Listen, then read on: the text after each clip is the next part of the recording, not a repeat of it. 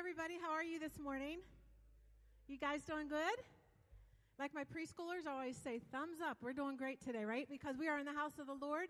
We're going to praise His name. Would you stand with me this morning? We are so excited to have you here with us worshiping.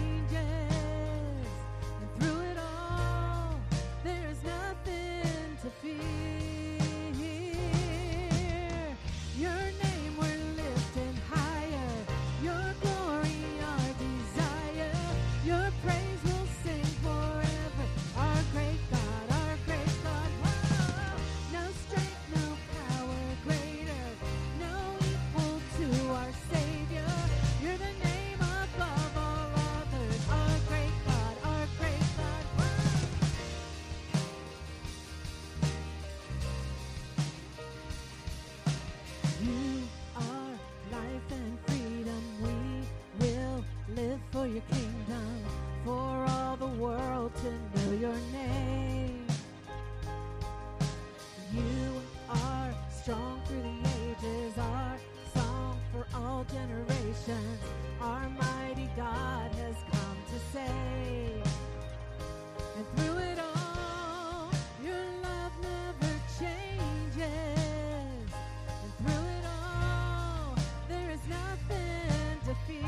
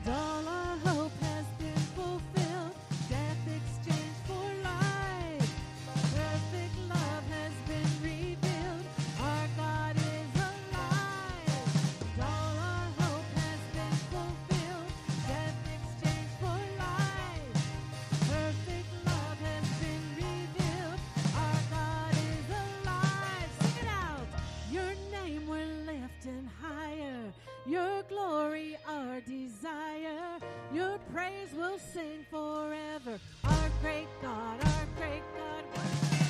No strength, no power greater, no equal to our Savior. You're the name above all others. Our great God, our great God.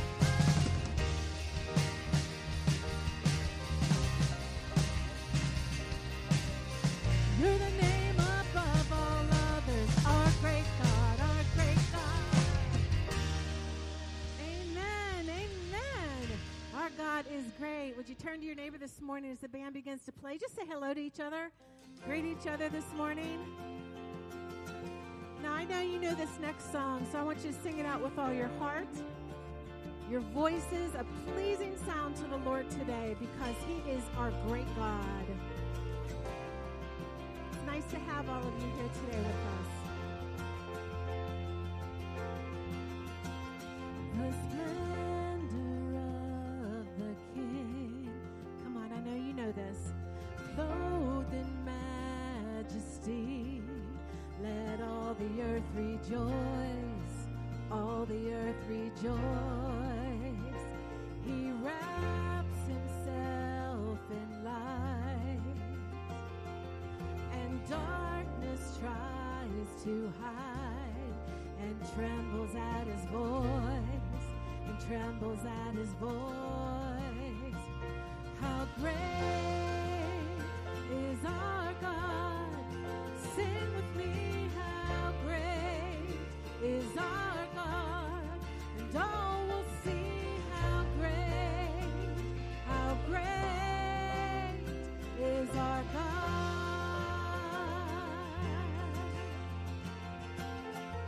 And age to age he stands, and time is in his hands, beginning and the end, beginning and the end. The Godhead three in one, Father, Spirit, Son, the Lion and the Lamb, the Lion and the Lamb. How great is our God? Sing with me, how great is our God, and all will see how great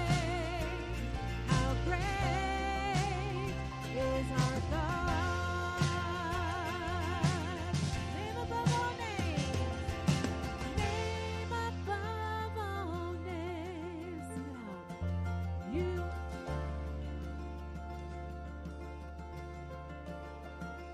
and my heart.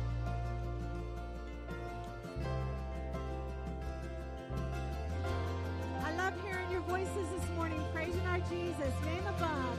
You're the name of. You are. You are. How great is our God. Praise the Lord. Is our God. Sing with me, how great is our God. And all will see how great is our God.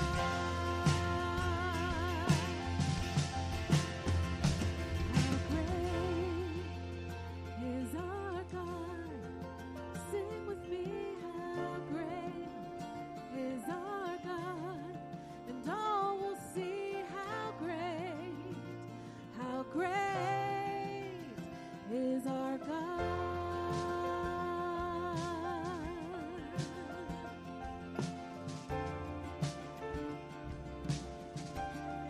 How great is our God.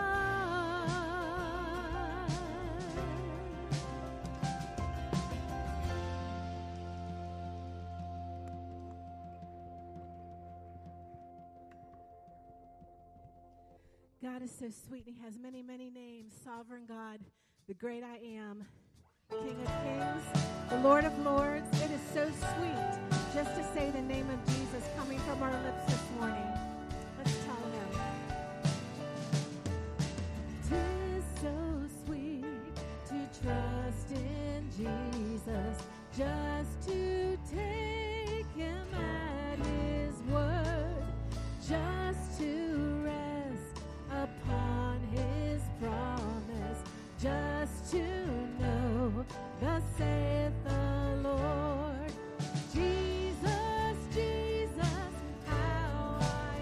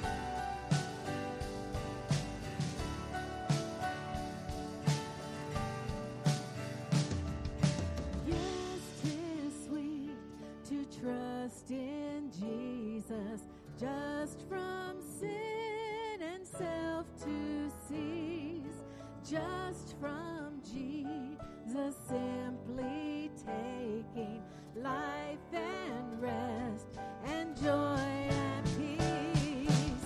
Jesus, Jesus, how I trust him, how I proved him o'er and o'er. Jesus, Jesus, precious Jesus, oh, for grace to trust him more.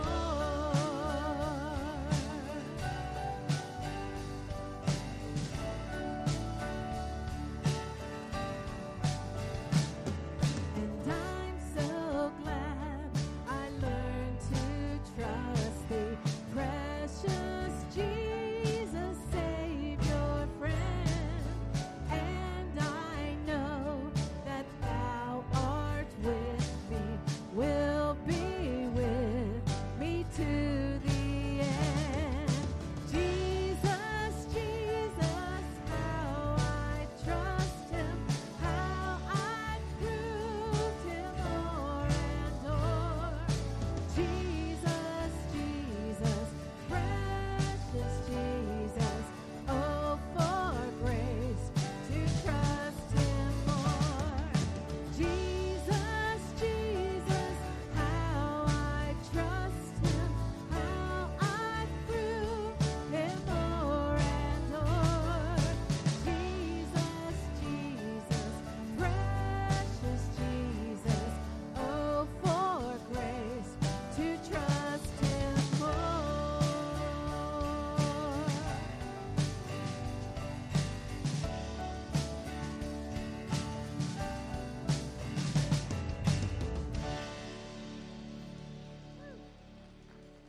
Good morning, everybody. Have a seat. Welcome. We're glad that you're here. I want to welcome all of our guests. Thanks for being here with us. Listen, I want to encourage you, stop by the Welcome Center on your way out.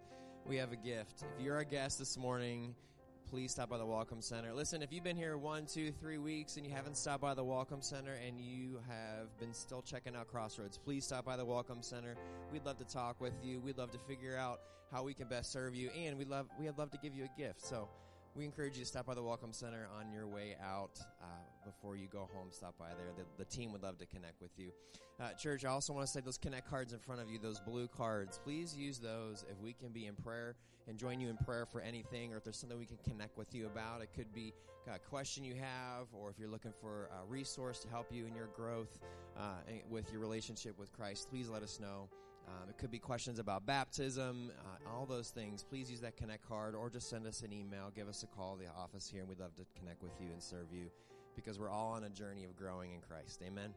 And so we want to be able to do whatever we can to help each other grow. I've asked Chrissy to come up and share about the extravaganza that's coming up on April 1st. So would you guys welcome Chrissy McNeese to the stage?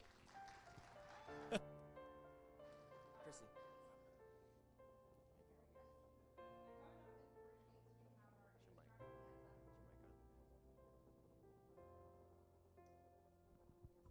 Okay, is that better? All right, coming up here in 3 weeks, we have our extravaganza. These are some pictures from last year.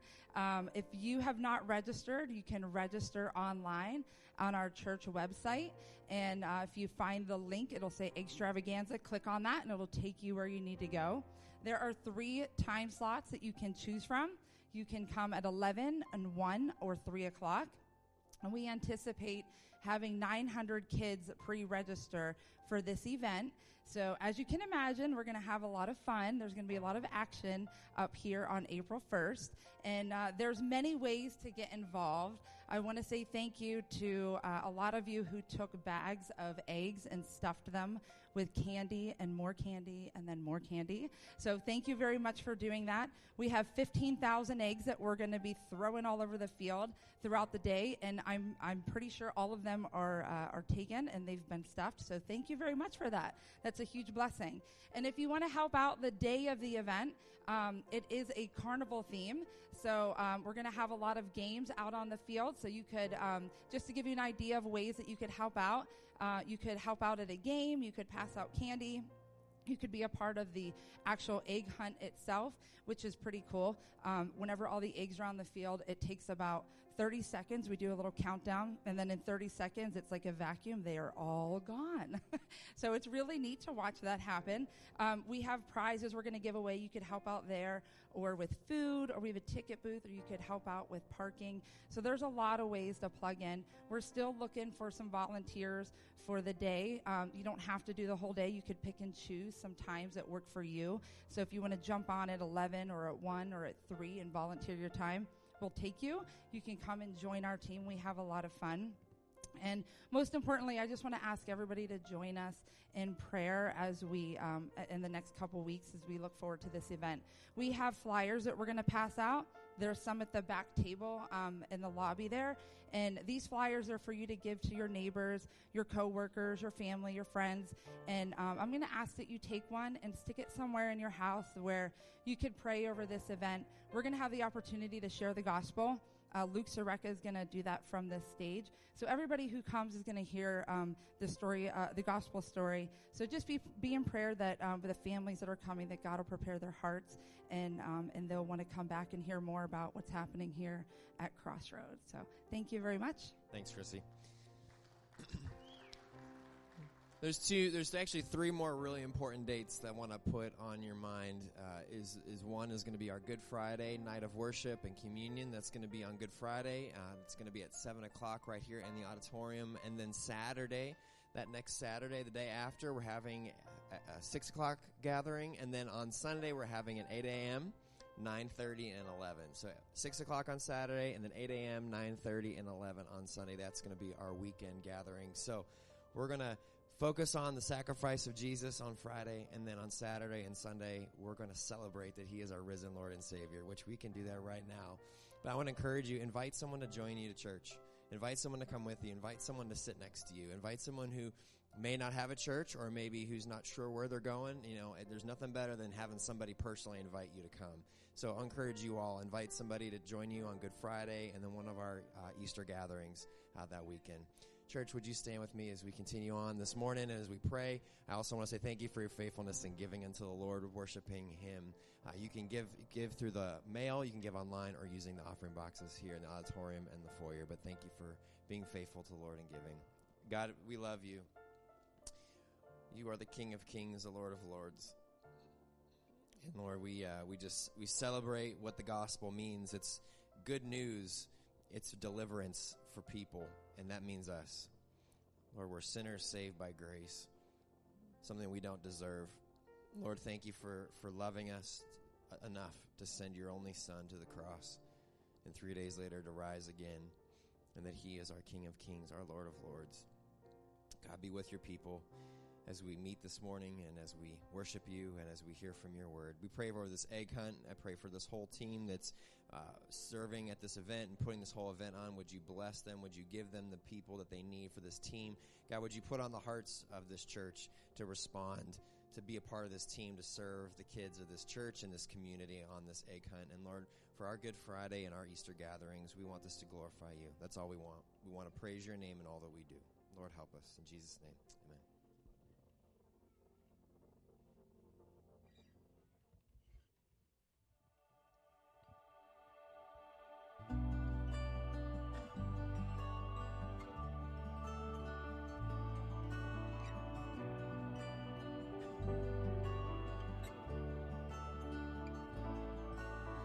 Treasure of greatest price and healer, giving me life, faithful again and again. Jesus, your love never ends.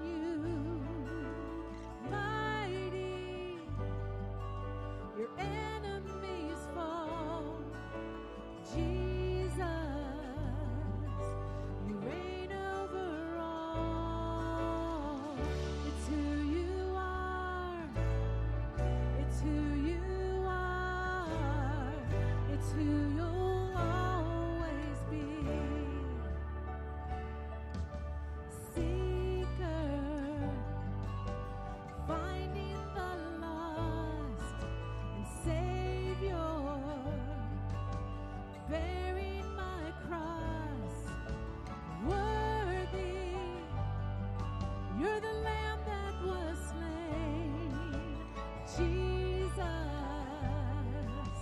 Great is your name. It's who you are. It's who you are. It's who you'll always be. It's who you are. It's who you are. It's who you'll always be.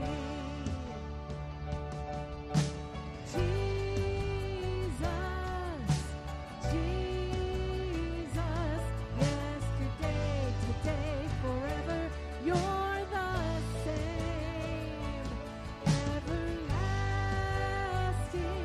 never failing. Yesterday, today, forever, you're the same. Yesterday, today, forever, you're the same. It's who you are. It's who you are. It's who you'll always be. Jesus, it's who you are. It's who you are. It's who you'll always be. It's who you'll always be. It's who you'll always be.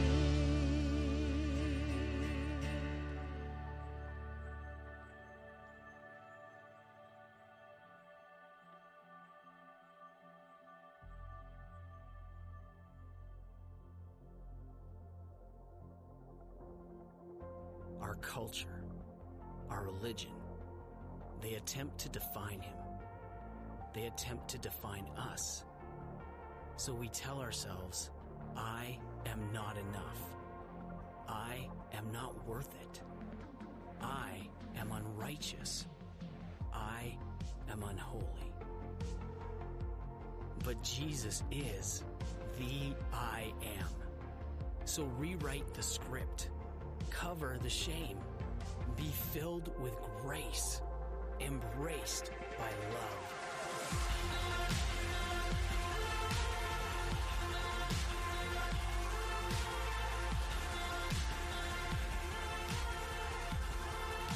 The question remains, who is Jesus really? Who is Jesus to you?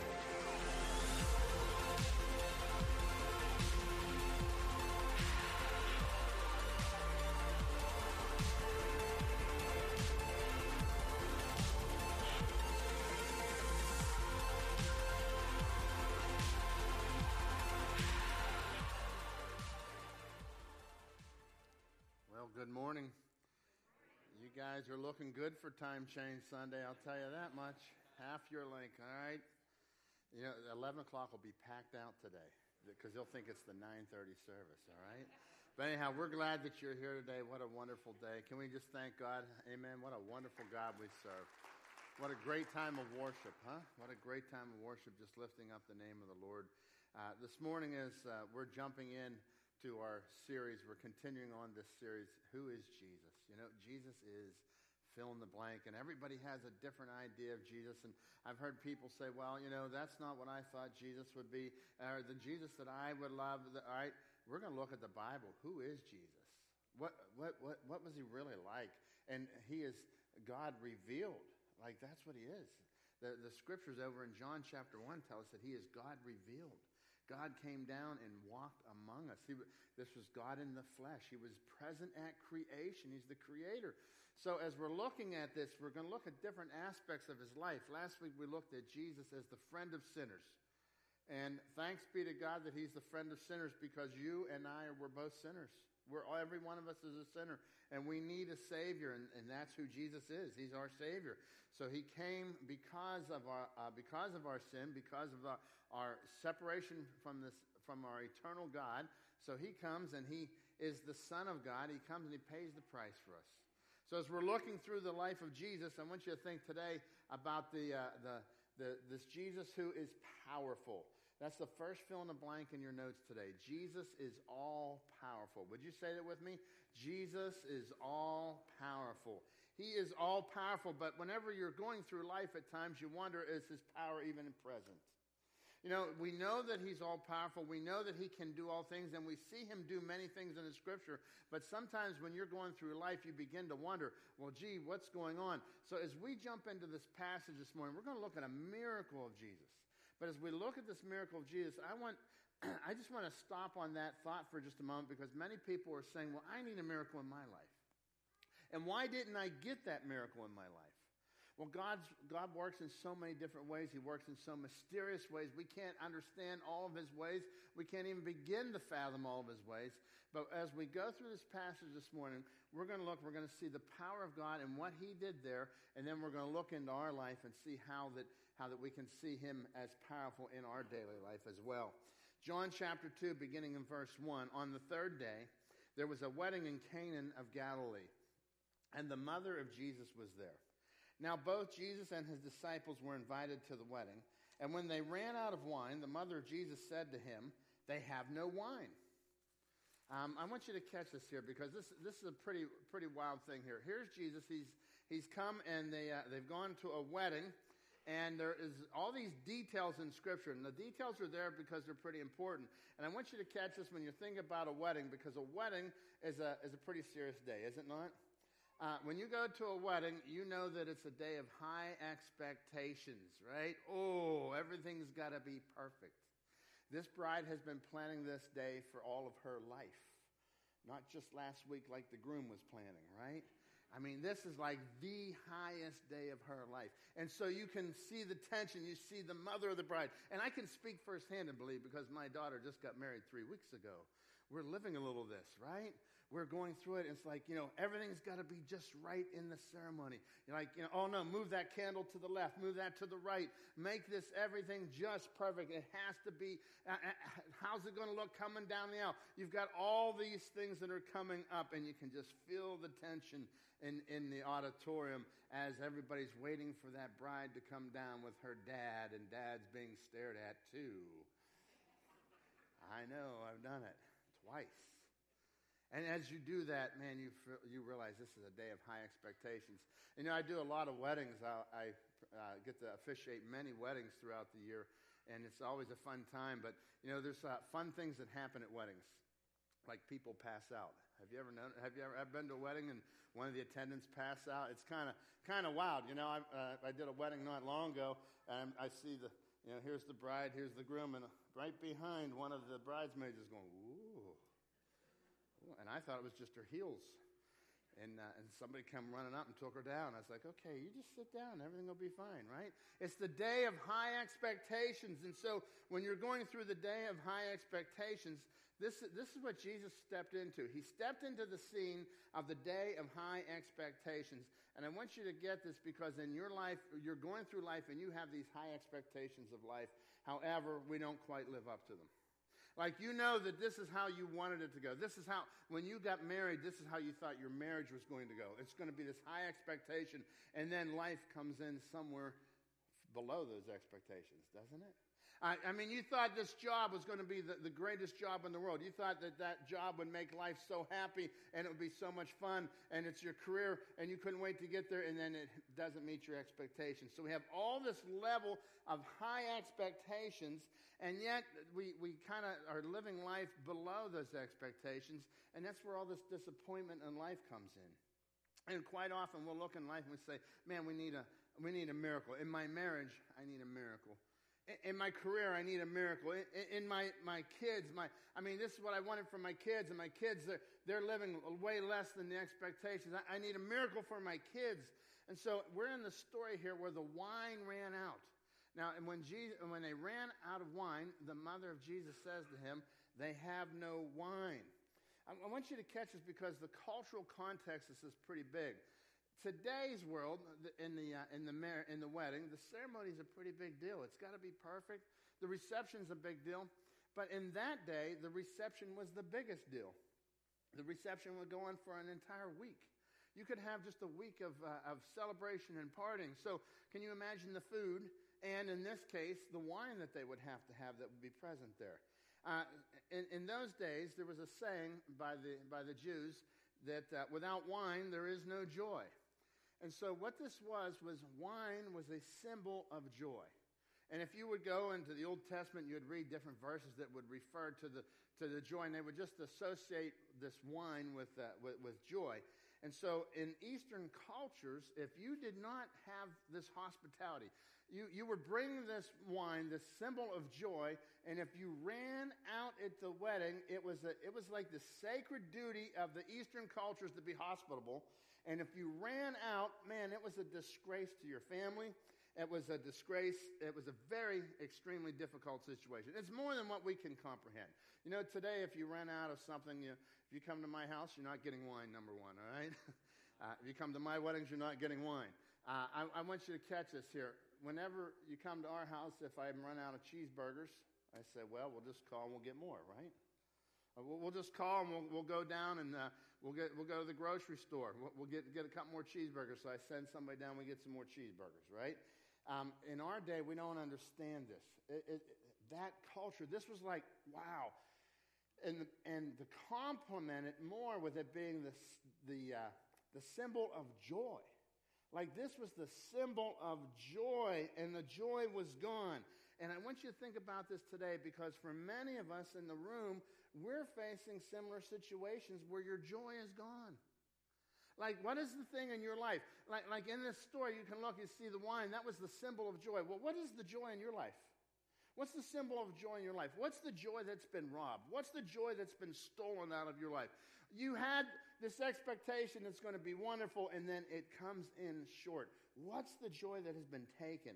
And so as you look through this, I want to remind you that many times it could be in your family situation, it could be in your job, it could be in any situation of your life that the expectations fall short. But know that Jesus came into the very same situation, and I believe that he still is coming into your situation like this today. He knows that your joy has been robbed. He knows that somebody has stolen the joy. He knows that the expectation of life is not even near where you set out. The day you got married, you had all these great dreams that were going to happen in your life, and then you get 10 years into it, and you say, okay, this is certainly a little harder than I expected. Actually, it is always harder than you expected, isn't it? I mean, that's the truth about anything. And so there are things about your joy. So what is your joy that has been robbed in whatever area of life? When we're running, here's the deal. Whenever we're running on empty, whenever we're looking at those expectations that have fallen, we tend to look at the problem, we look at the natural problem, and we attempt to fix it naturally instead of looking for a spiritual answer, instead of looking for the Spirit of God to step in. I was reading a story one time about a lady who was cleaning out her bird cage. She had birds. She loved her birds, and so she had a vacuum, and she was in there, and she's cleaning out her bird cage, and the phone rings, so she reaches for the phone, and when she does, she sucked the bird into the vacuum. She goes over, and quickly she's like mortified, as you can imagine. So she opens up and she gets the bird, takes the bird out of the bag, and gets all the dust, the lint, and all that stuff, straightens the bird back out, puts the bird back in the cage. She watches the bird, and she notices that the bird's not quite himself anymore. A few weeks later, she calls to her friend, and she says, hey, listen, she tells him this terrible experience about sucking the bird in the vacuum. And my understanding, this is a true story. And she looks there, and she's on the phone. She tells her friend, she says, listen, my bird doesn't sing anymore. He just sits there and stares. And I couldn't help but think that that's how we are sometimes in our life. We don't sing anymore. We just kind of sit there and stare. You know, when some of these traumas have happened in our life, it is painful, and it's big. And losing your joy is like the hardest thing. It's not just like, oh, it'll come back. It's like, man, sometimes we're sitting there and we're staring and we're not singing anymore. And Jesus came into that situation to repair that. He came into that situation as the God of the universe. And when he came into this situation with this wedding, he's showing us how powerful he is. Here's what happens. Quite often when we're going through life and we're facing these trials, we're facing these problems, we tend to let our feelings override our faith. Here's what 2 Corinthians 5:7 says, "For we walk by faith, not by sight." And so we've got to let faith override our feelings. And what happens is we typically let our feelings override our faith. So I want to encourage you to walk by faith, not by sight. Don't be looking for what is the answer right now, because you're never going to find the answer right now. When you have an expectation that hasn't been met, we go all guns a-blazing to meet that expectations. And you'll go guns a-blazing to try and meet your expectation. But God says, listen, I want you to come to me.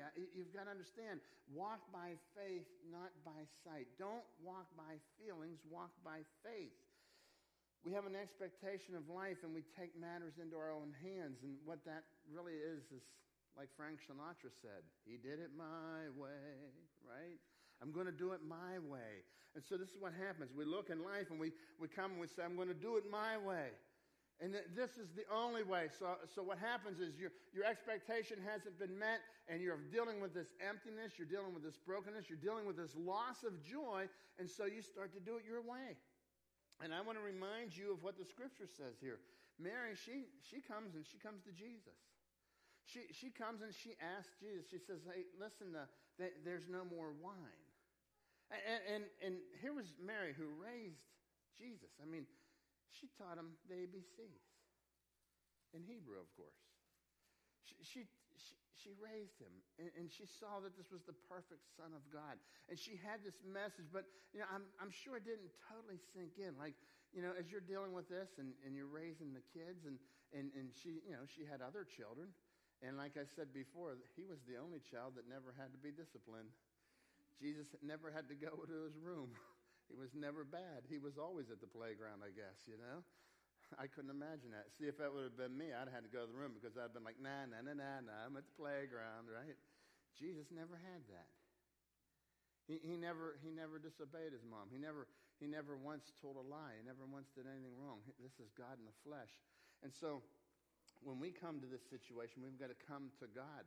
See, Mary comes to God and she says, hey, Jesus, we're out of wine.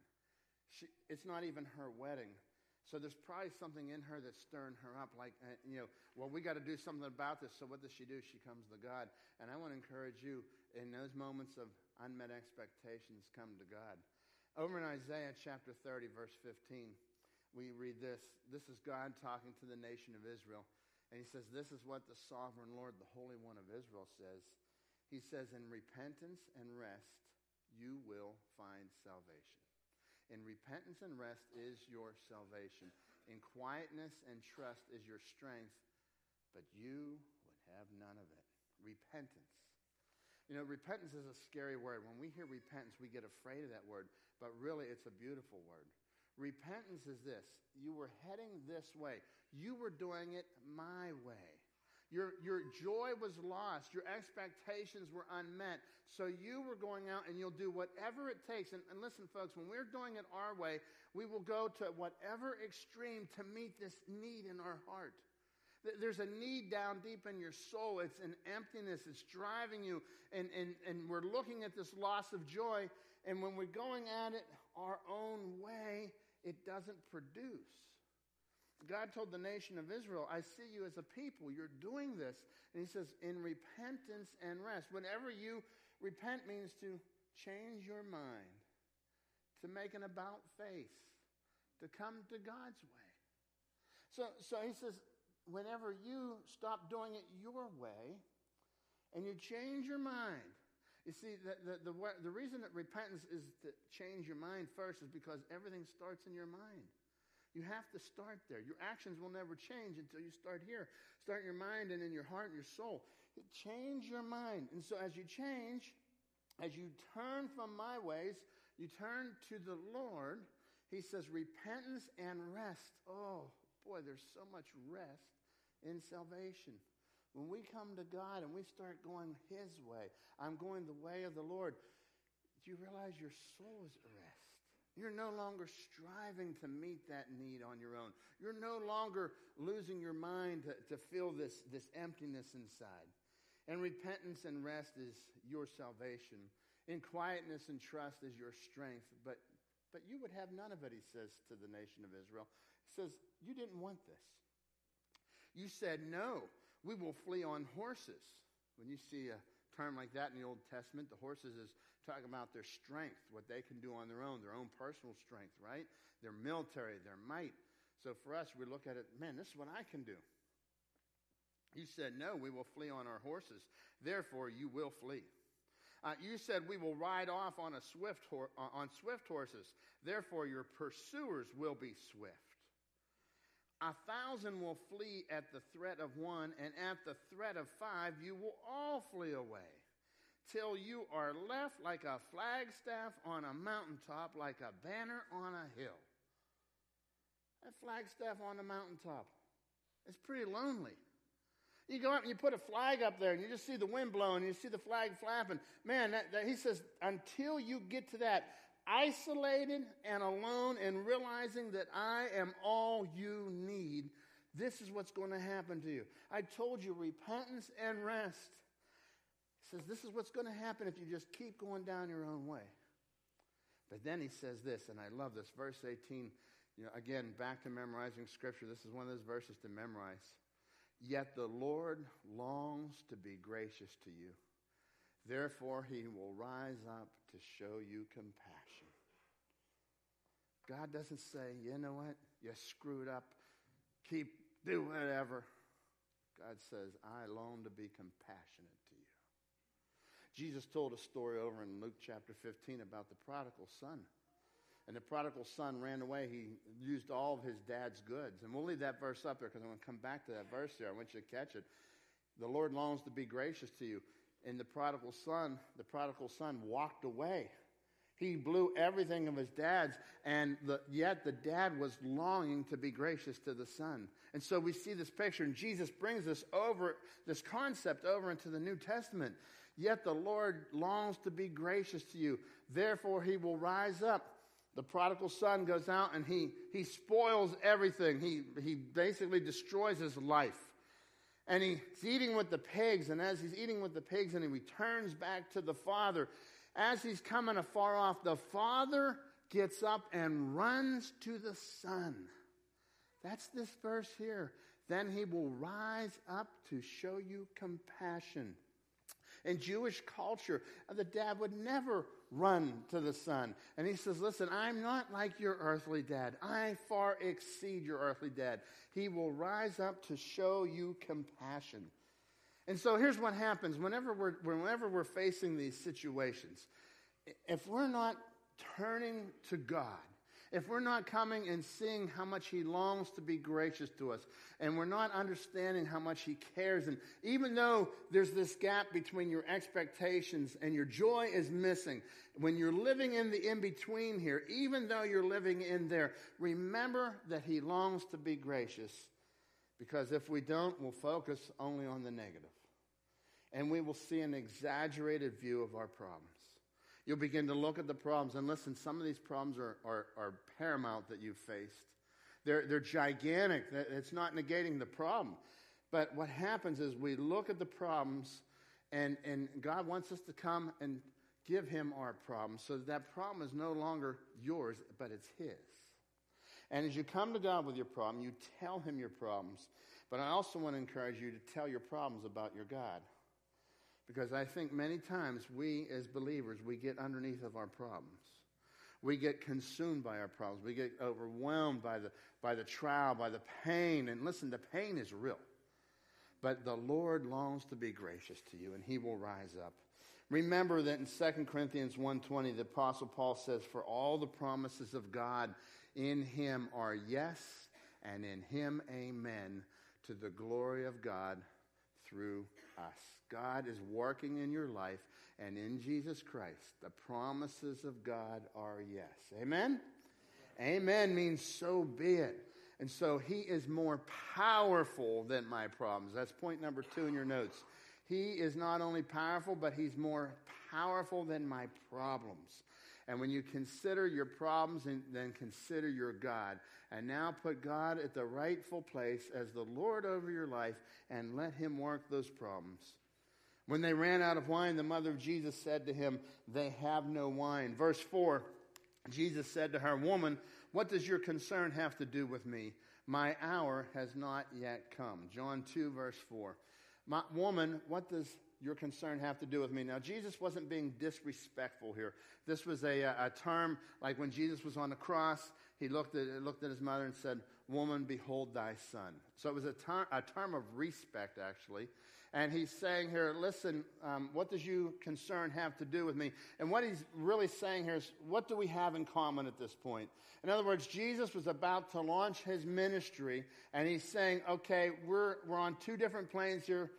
You know, I've got this thing that God's called me to do. I've got to be about my Father's business. And he says, my hour has not yet come. That's a little verse there that my hour has not yet come, teaches us a little bit to understand about God's timing is not your timing. God's timing is rarely your timing, but he is always in charge. His mother says to his servants, whatever he says to you, do it.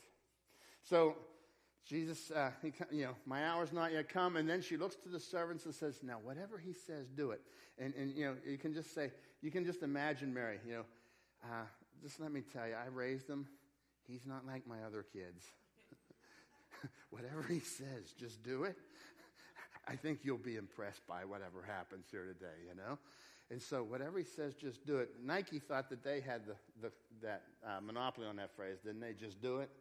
But here, this is where it came from, right? Just do it. God is famous for doing what you would never do. God is famous for doing what you would never do. He's about to perform a miracle that these people have never seen anything like this. He's about to do something, and it would be the beginning of a season of miracles. You would have the next 3 years, you would see miracle after miracle after miracle after miracle that were going to validate who he is. Whatever he says, you do it. I want to encourage you in your life, if you want to see God work, just do what he tells you to do. Just do what God tells you to do. Like, it's real simple. He's given us his word. So that's point number 3 in your notes. Just do whatever he wants you to do. Whatever he tells you to do. What Jesus says to do, just do it. And so as you come along and you're saying, okay, I'm going to follow God. I'm going to do what he says. You open his word. He says to love my neighbor. He says to forgive. Love God and love others. That sums it all up right there. Do whatever he says to do. God is famous for doing what you would never do. And it's because over in Isaiah 55, verse 8 and 9, it says, for my thoughts are not your thoughts, nor are your ways my ways, says the Lord.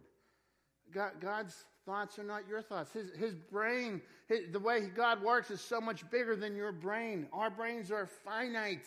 He is infinite. He's got all that you would ever know. Did you ever notice, like, there was a problem in your life and you figured something out later on? Like, you went through a particular issue, and then later on, you're like, there's no answer, you couldn't discover it. And later on, you found out, oh, well, that was the answer. God has got the answer already. He's got everything together.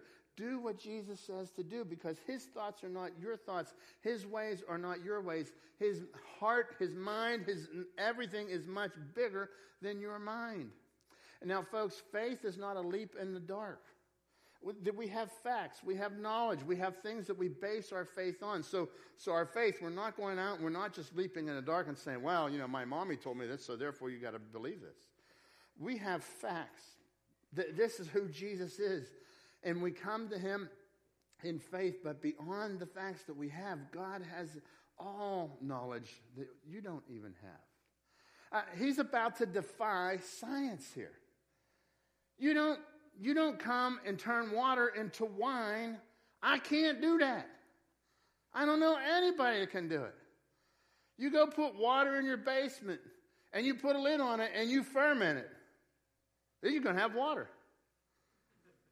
It's so cool. You can buy these bottles of water.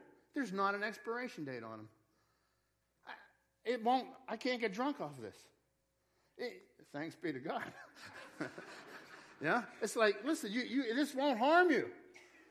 Jesus is going to take water here, and so what happens here is God's about to do something that's bigger, and it's something you would never do. I would never go and say, hey, go fill that up, and okay, God, I think you're going to do this. He's going to do something that's so big. And so sometimes in your life, when you're looking and you don't see God working, remember that whenever he's delaying the answer, he's working on your character. And when God's working on your character, he's taking and he's going to something a little bit deeper than what you ever could imagine. God's going to something in your heart and your soul that is going to be so beautiful, but yet you're stuck on this and you're stuck on the pain. But folks, God never wastes a hurt. Remember that. God never wastes a hurt. In the middle of that hurt, he's going to take it, he's going to go down deep, and he's going to work into your heart and your soul. And I want to encourage you, as you're seeing the scripture here, I love what Mary says there, just do what he says to do. I want to encourage you to just do what he says to do, and you're going to see the hand of God working in your life. Verse 6, now there were 6 water pots of stone, according to the manner of purification of the Jews, containing 20 or 30 gallons apiece. Jesus said to them, fill the water pots with water, and they filled them up to the brim. Now check this out. They have these water pots that were known for the purification. They were known for purification. It's the ceremonial purification. So the Jews, they were taught, and this was part of their law, that if you touched anything unclean, obviously you had to wash from it. So we do this today. We call it hand washing, right? Sing happy birthday while you... No, we're going to put that days away. Remember, during the pandemic, sing happy birthday while you do this? No, that's not what this was. This was a ceremonial cleansing. And so they would come and they would wash their hands, and they would have these big jugs. I have a picture of one of the jugs, what it might look like. It said that they were 20 to 30 gallons apiece. I want you to catch this big cement jug. The next one has a little bit closer up shot of it.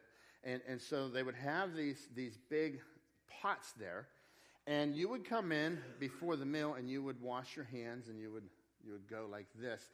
As a matter of fact, the ceremonial cleansing, you wouldn't just wash your hands and let it drip that way. Especially if you were at the temple and you were doing a ceremonial cleanse, you would wash your hands in the water, and then you would come up here and you would go like this, and you would let the water drip down to the ground, because they didn't want the stuff to go back in. You didn't want it to be this dirt. And so you'd be dealing with it like this. And they were very particular. And at the temple, if you did it like this, they had somebody stand there watching you and make you go back and do it again. And so they were very particular about this. And so what you had was you had dead religion. You had a bunch of rules. You had a bunch of regulations. And so Jesus is coming and he's saying, listen, I'm going to give you more than a bunch of dead religion. He tells them to take these water pots, and they're going to go fill them up. And verse 7 says, Jesus said to them, fill the water pots with water, and they filled them up to the brim. Jesus is coming here, and he's going to show the people. He says, I'm going to come not only to fill your cup, but to fill your life. It's going to come, and it's going to run, and it's going to go, and it's going to overflow. And I want to encourage you today, when you do what Jesus says to do, you go and you fill it up with water. This makes no sense. These people are waiting for wine. These people are waiting for the party. Why are you telling me to fill this up with water? Just do what he says. When you just do what he says, then you get to watch Jesus do what only he can do. When you do what Jesus says, then you get to watch Jesus do what only he can do. That's point number 4 in your notes. Watch Jesus do what only he can do. Verse 8, and when he said to them, draw some out now and take it to the master of the feast, and they took it.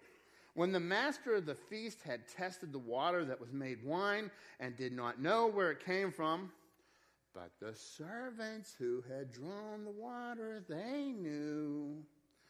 The master of the feast called the bridegroom. And he said to him, every man at the beginning sets out the good wine, and when the guests have well drunk, then the inferior stuff comes out. You have kept the good wine until now. This beginning of signs Jesus did in Cana of Galilee and manifested his glory, and his disciples believed in him. So what was Jesus doing? Jesus was taking a symbol of joy. The joy was gone. And he comes in and he works in a way that nobody had a clue. This was the first miracle, John tells us. Nobody had ever seen anything like this. His mother was astounded. Nobody had watched this. But I'll tell you what, most people didn't understand what was happening that day. The people who understood was the guys who had to carry the 30-gallon stone jug. You ever carry a bottle of water from Giant Eagle? 24 packs of 16.9 bottles. Isn't it a lovely experience? And it's always left in the car for Dad. And you're saying very wonderful things about your family as you carry it in. That's what these servants were doing. Jesus had only recruited about 5 other disciples at this point. 5 of them got to see it. Mary gets to see it. Everybody else is wondering, where's this wine coming from? And what Jesus did was he took the joy. And you know what? If Jesus would have got out and preached a sermon after that, because quite often after miracles, Jesus would give a little sermon. Like whenever he fed the 5,000, afterwards he talked about the bread of life. He just gave them bread, so he talked about the bread of life.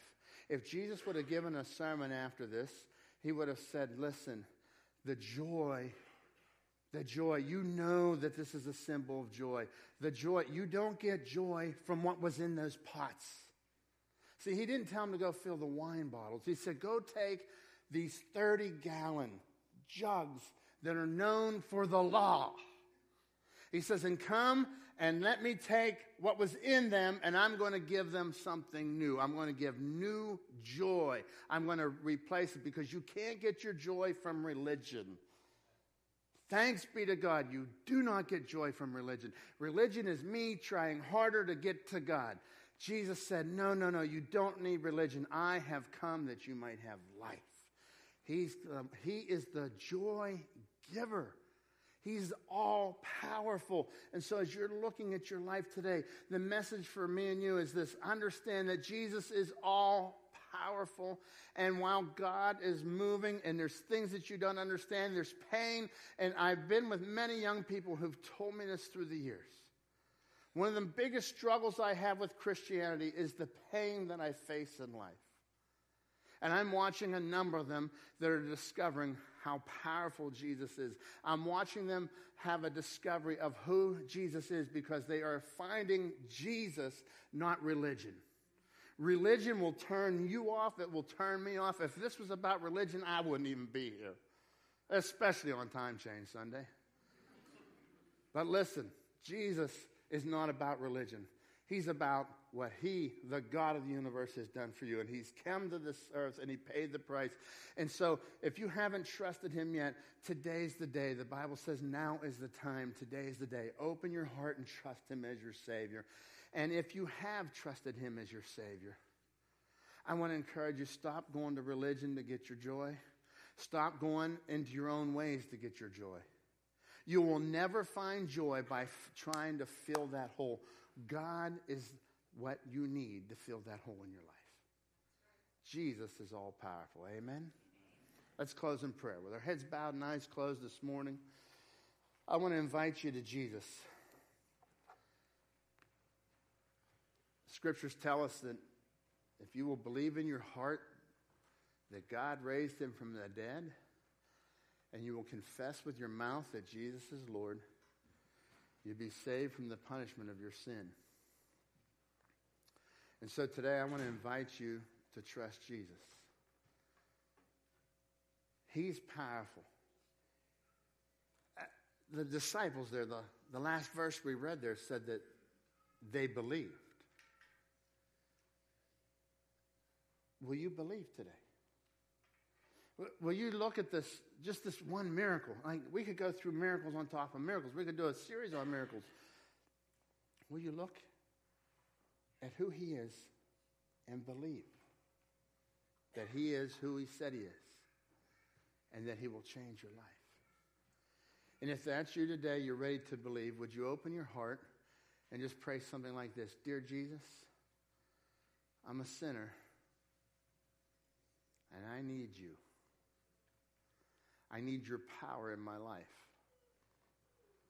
You know the joy that's been missing. I've been trying to find it in other places. But today I humble myself and I surrender to get my joy from you. You died on a cross. You paid for my sin. You were buried. And you rose again. And I invite you into my heart and soul right now. And for others this morning, maybe God's been talking to you. Maybe you've started a relationship with Christ, but you've been experiencing some lost joy. Maybe you've been experiencing this joy, that gap. Maybe you've been living in the gap of the expectations and the joy. The joy is gone. You won't find the joy, even as a believer, you won't find the joy anywhere but Jesus. But you call on him right now and do business with God.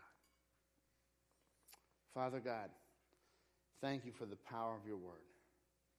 God, it's a beautiful passage, Lord, where we see true history. We see Jesus interacting, God the flesh, interacting with humans and defying their minds, defying their abilities.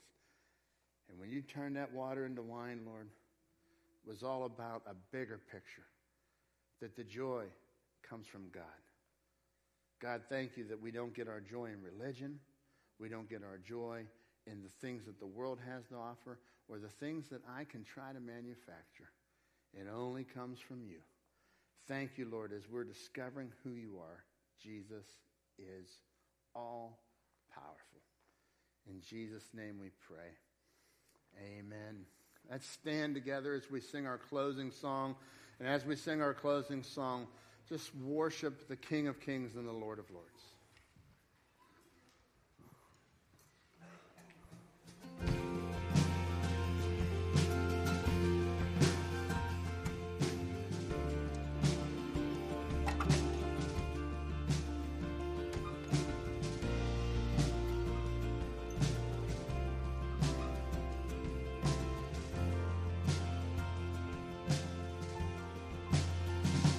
How great is our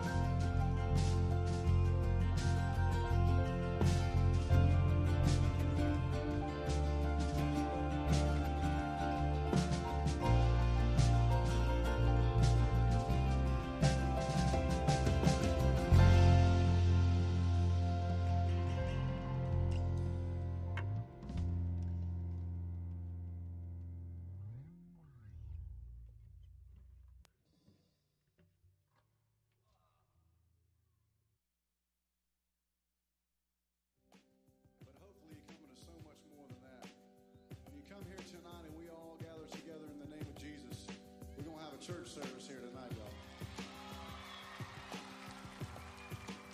And it begins with praise to our Father. Your love, Lord, reaches to the heavens. Your faithfulness stretches to the sky.